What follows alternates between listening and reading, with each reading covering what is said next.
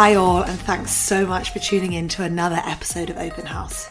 We're on a mission to develop a new mental health experience for all, because we believe that you can truly experience life advancement without having to spend thousands of pounds on one-on-one therapy. We believe that happiness is coming home to yourself under the layers and layers of you that society has told you to be. If you love this episode today, please do share on social media and tag us at Open House Life, as well as tagging Dr. Tari and I. Now, into the episode, and it's a juicy one.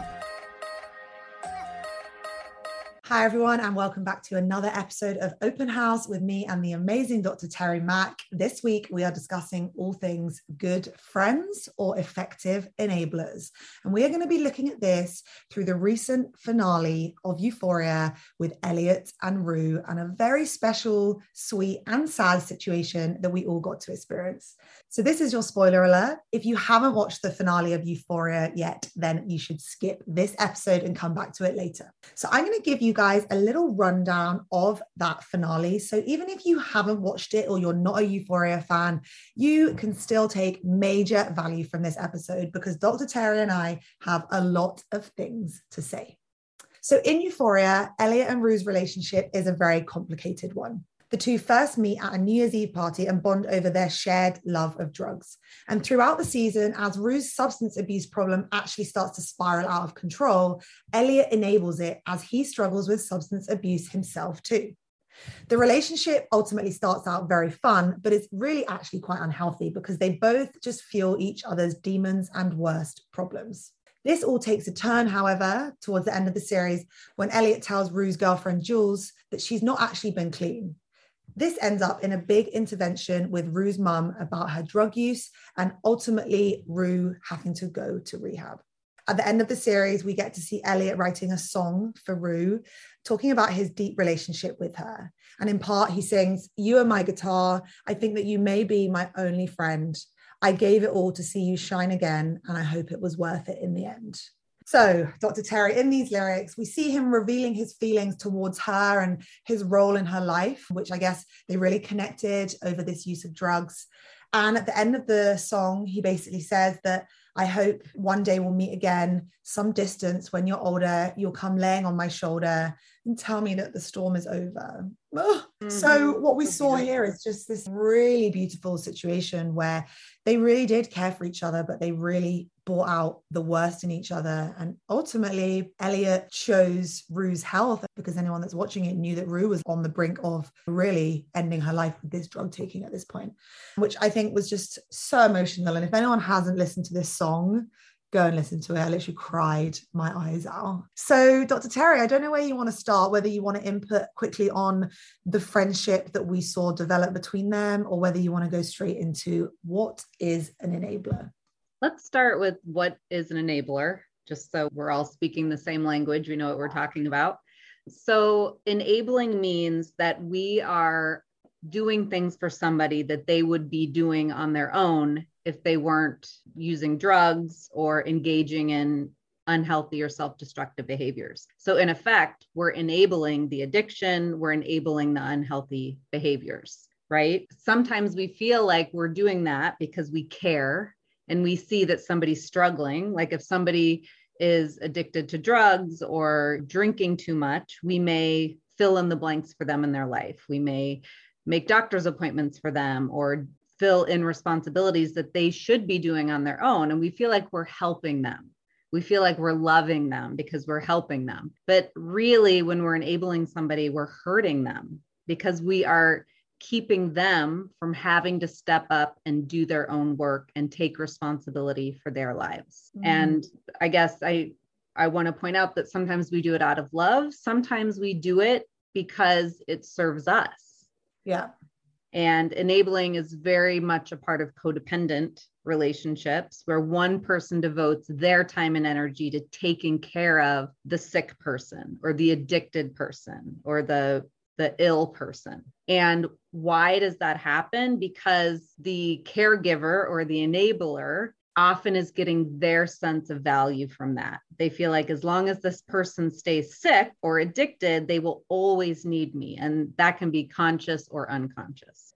Yeah, that's really interesting. And I think that what I took, from what you just said there around that it can also be selfish. You can also be doing it self-servingly. And I think that in the situation with Rue and Elliot, he was getting the benefits of that. He had substance abuse issues himself. He wanted someone to take drugs with him. He wanted someone to hang out with him. I think we see this in today's society so much, which is that if we use drinking or drugs or smoking or anything actually, including fitness or sex or shopping as a coping mechanism, we don't want to do it on our own. So I think that it's very interesting looking at it in that light, that when I look at my friends now, I can often see that, oh, they're the party friends. Like they use each other to go out because they condone each other's drug taking or excessive drinking or make bad decisions into like really funny stories, and they kind of enable this. So yeah, really interesting to understand that people have different drivers. Sometimes it can be caring for someone and looking after them, but other times it can be, I'm going to enable your behavior because I also get something off the back of this. So would you say that I'm correct in my analysis of that being what happened between Elliot and Rue? Yeah, absolutely. Especially in the beginning, they were kind of enabling each other, right? Like they got together, they did drugs, it was fun.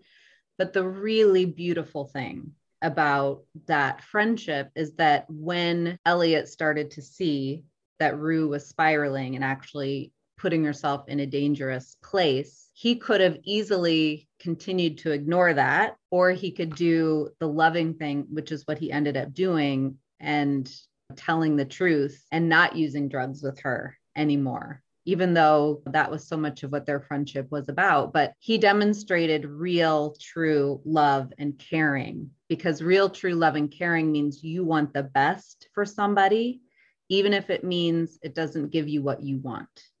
Truth bomb right there, because I think when we're less aware of ourselves and perhaps when we're stuck in these cycles of, pleasure seeking and coping with life, we sort of don't think that much outside of ourselves. We're sort of just thinking, where's my pain? Where's the pleasure point? Okay, so I feel like this, and if I drink, it's going to take me here. Who's coming along with me for the ride?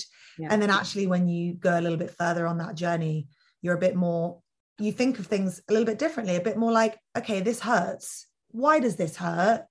And what do I want to do to solve the problem? And why isn't that a good idea? And I think when you start to take a step back and analyze the process, you can then see that for other people too. Oh, my involvement in your life does this, and I actually don't think that's good for you. So I'm going to put you ahead of me and take a step back. What are your thoughts about that? Yeah, absolutely. I think as we do the work, like you're saying, as we become more self-aware, I often ask clients, what would your highest self do? And when we're in that pre-work place where we're relying on external things to make us feel good, short-term gratification, we're not in touch with our highest self at all. That alignment, right? Where we are just acting out of love for ourselves and other people. One other thing that I wanted to say based on what you're saying is just to give an example that comes up a lot, especially I think in addiction. Sometimes we enable people we love because we feel like if we don't, something really bad is going to happen. If I don't give them money for food, even if they go and spend it on drugs, they could be living on the streets. Or if I don't give them a place to stay, they could be living on the streets.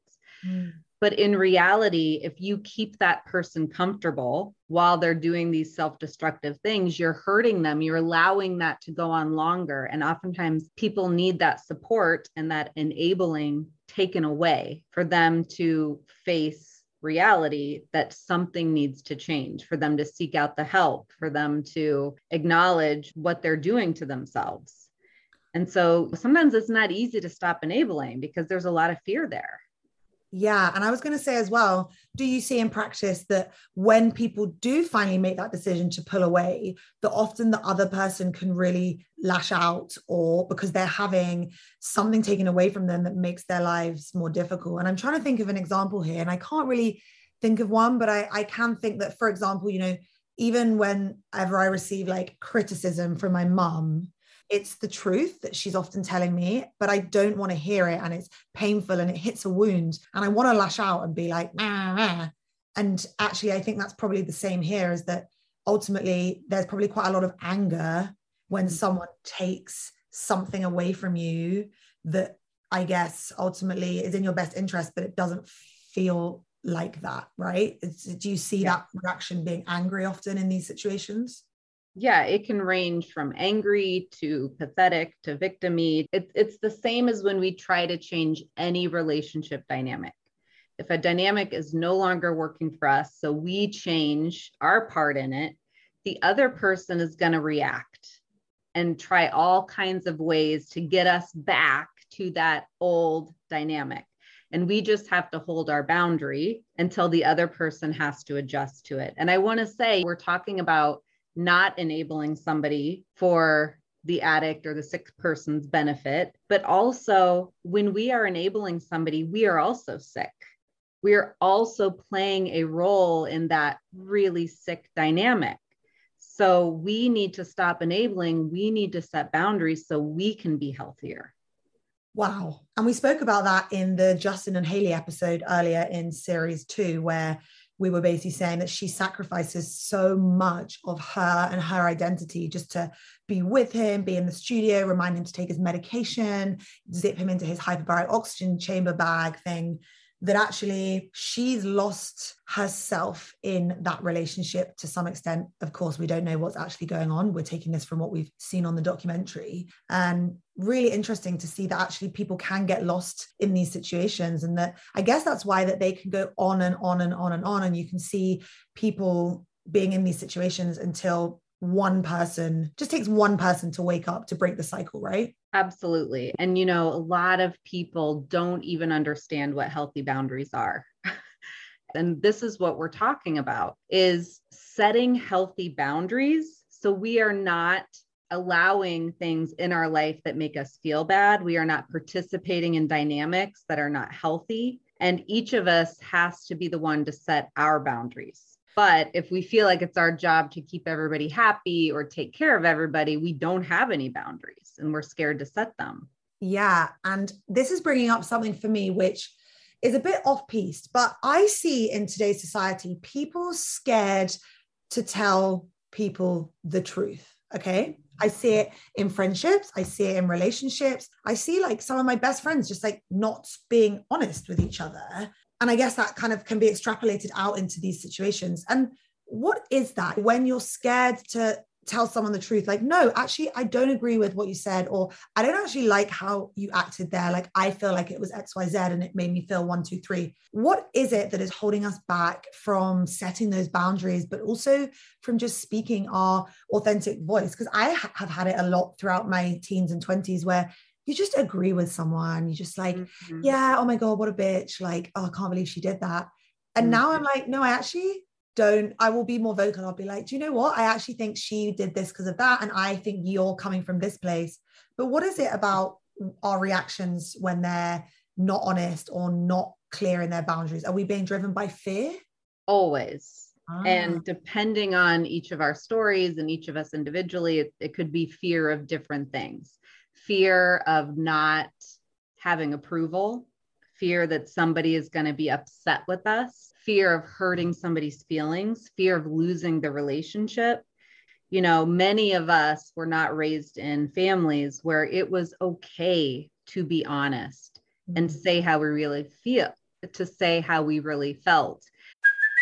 Hey, it's Kaylee Cuoco for Priceline. Ready to go to your happy place for a happy price? Well, why didn't you say so? Just download the Priceline app right now and save up to 60% on hotels. So whether it's Cousin Kevin's Kazoo Concert in Kansas City, go Kevin, or Becky's Bachelorette Bash in Bermuda, you never have to miss a trip ever again. So download the Priceline app today. Your savings are waiting. Go to your happy place for a happy price. Go to your happy price, Priceline. To call out dynamics in the family that were not healthy or that were hurtful. So we learned to just keep it to ourselves. On one hand, it could have been awkward to bring it up in our families. On the other hand, on the other end of the continuum, it could have been dangerous. So we carry all of those same scripts into adulthood, into our friendships and relationships. And it's really scary to be honest with somebody we really care about and love, because we don't know how they're going to respond. You're right. And people suppress a lot of things. And I always love the phrase, the weight of the things that are unsaid. I think there's so much that's unsaid. And I think we just think, oh, I just won't say anything because in 10 minutes I'll be over it. And, then I'll forget about it. Yeah. But actually, we need to be in these relationships where we can openly and honestly say, and compassionately and kindly, oh, I don't actually agree with you on that. And we discuss this often in other episodes, that if someone's going to be triggered by that and dysregulated by that, and they can't cope with any kind of healthy conflict, then again, it's just a flashlight that, oh, this person maybe is not that safe for you as a friend. But what I'm starting to see more and more is that, and I think we should actually do some more stuff on conflict and healthy conflict at some point soon. I know we did an episode on Teddy and Faye from Love Island, kind of going into what toxic conflict is. Because what I'm seeing across the board is that people would just prefer to avoid conflict rather than engage in it, because it seems to be either avoid or toxic conflict. I don't think that people have been taught through their childhood the skill set of healthy conflict and healthy communication. And I am part of that. I've learned it through the last 2 years in therapy, but we need to go into that, don't we? Oh my gosh, that is like the core of my work and my passion, because conflict, communication, truth, that is how we develop that deep connection that we talked about in the episode we just did. And without that deep connection, we're empty. As humans, we crave connection, but we've not been taught how to get it. We crave connection with other people, but when we suppress or when we push other people away, because we don't know how to do conflict, we keep ourselves from the very thing we need. So yes, teaching people how to have conflict is one of the most important things I can do, because it's one of the most important life skills. Yeah, I love that. And I have a really interesting thought here, which is that when I stopped taking drugs and drinking nearly 4 years ago now, which is literally crazy. Amazing. But when I stopped doing that, I was able to look at it in a different light. And I was able to see how many people that take drugs do it as like a social activity, as a form of connection. It's like the thing that drives the night, who's got the drugs? Should we go to the bathroom? Like, oh, we're going to do them together. It's this weird form of human connection through drug taking, which sounds so weird and outside of the box for anyone that hasn't been involved in this kind of activity, because it sounds such a weird thing to do, but it really is like a part of the social evening. And actually what I've seen over time is that these people really just want to connect and have a good time, and they're doing it through the vehicle of drugs. And I think bringing it back to Elliot and Rue, my question to you would be, were they even really friends? Do you think you can be friends and be enablers? I think they were friends, and I think there was connection there, but I think there are levels of connection beyond what they've experienced. Like even that conversation at the end, he's still doing drugs. We don't know if he was on drugs, but for them to build a relationship completely sober, so each person can feel the awkwardness and the vulnerability and the fear and the discomfort that comes with really showing our true selves little by little. That is the kind of connection that many of us never experience if we don't learn how to tell the truth and show up, right? In a kind and honest way. Yeah. And that is one of the major things that I've experienced since going sober, is that without alcohol, you have to connect with someone. And actually, it's very, very difficult to connect with someone who's drunk, because a couple of drinks, they're fine. But anything after that, they just become like a different version of them. And you're not actually connecting with them. You're connecting with a drunk version of them. Yeah. And yeah, it's taught me really that you're right. The connection and the vulnerability and the communication happens when you're not out partying and when you're not taking drugs. And it is insanely awkward to get to know someone or to date someone and have your first kiss or the first time you sleep with someone totally sober. But now for me, it's so normal. People are like, oh my God, don't you find it so weird, like sleeping with someone for the first time?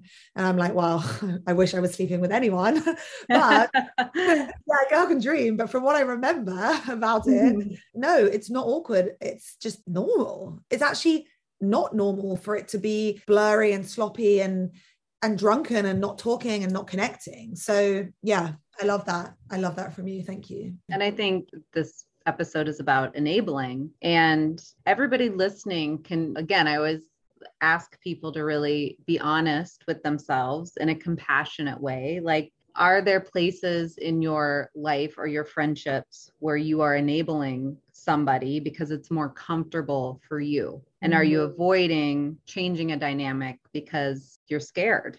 You're scared about how the relationship would change. You're scared that the relationship would go away, or you feel guilty if you step out of that role. So maybe now would be an awesome time for us to get into, if someone is listening to this and they're thinking, oh yeah, like this is hitting a little bit close to home, like I let them do X, Y, Z, or I'm always the drug friend or the drunk friend or party friend. What should you do? How would you approach a situation or a discussion like this with someone that actually they need to stop enabling? Yeah. So if you are realizing that you enable in a dynamic, and maybe you haven't been being honest, if you're concerned about a friend or there's something that's happening that you're not comfortable with, number one is you always want to be kind and honest. Number two is no judgment. So when you speak, it's not like you're doing this and that's bad, or you're doing this and that's dangerous. But again, own your feelings. I'm realizing that I'm concerned or I'm scared for you, or I don't like how I feel when I'm around this.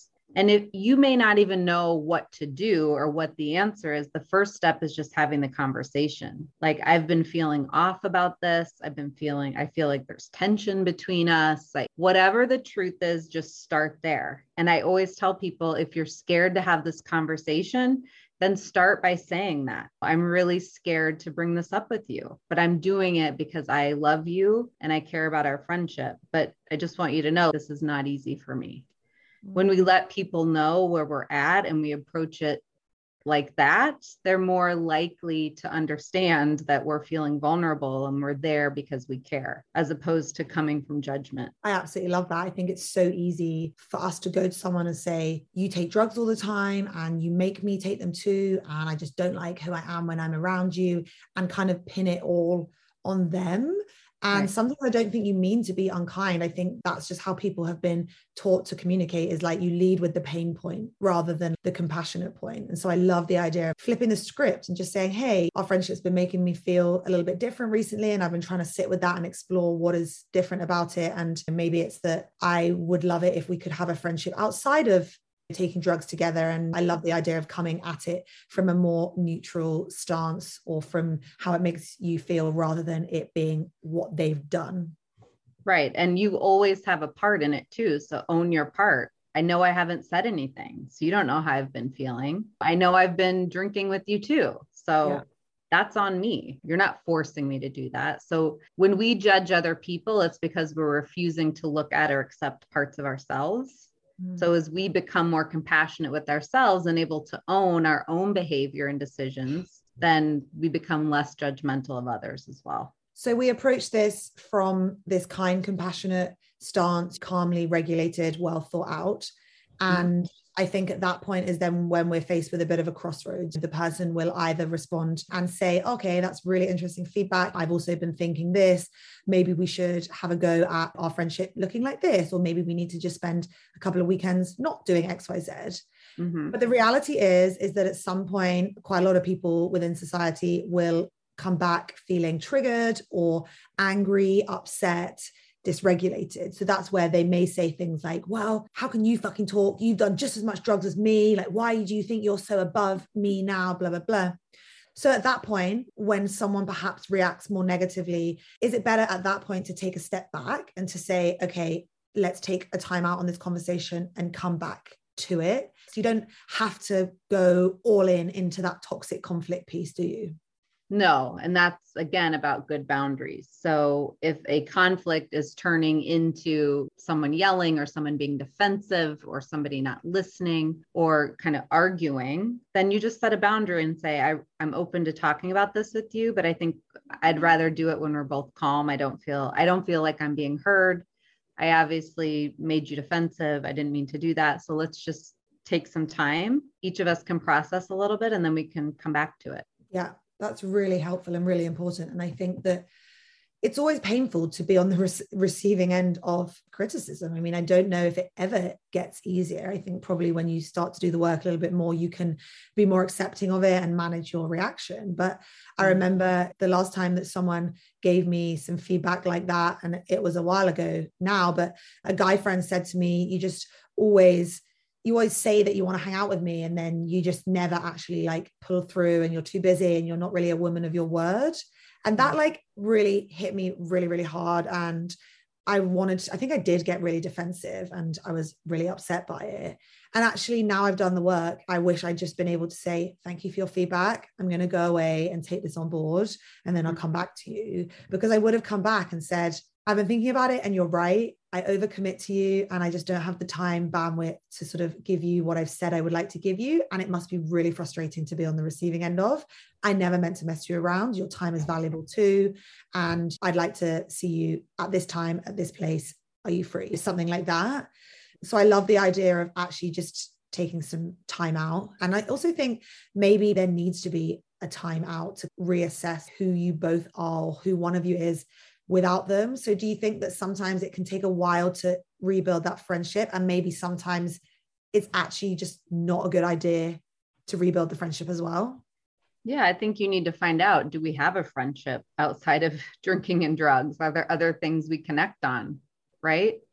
And if you're going to spend time together without any substances, if that's not something you've done before, just know it's going to be awkward, but that's not a bad thing. When we're feeling awkward, we're feeling vulnerable. And that's, again, the only way real connection happens. So you don't run away from it. You just acknowledge it and stay with it.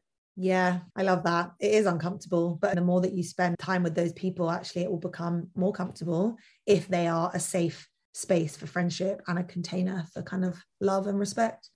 Okay, so great episode. Again, so much truth and value and free therapy ultimately in this session. So thank you so much. I was just wondering before we wrap up, if you have any final pieces of wisdom for anyone listening that feels like, yeah, this is me, I'm in this situation and I'd like to do something differently.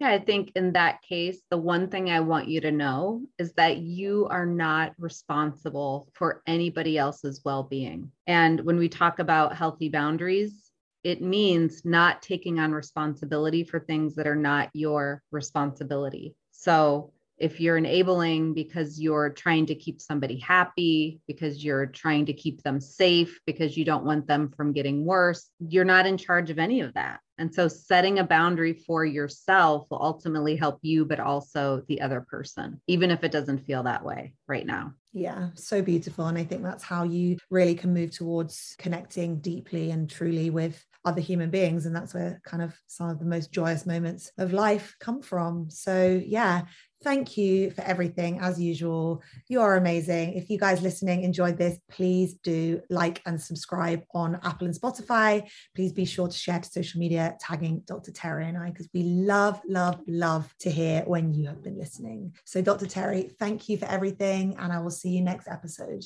Thank you for everything. Love you. Bye. Yeah, love you. Bye.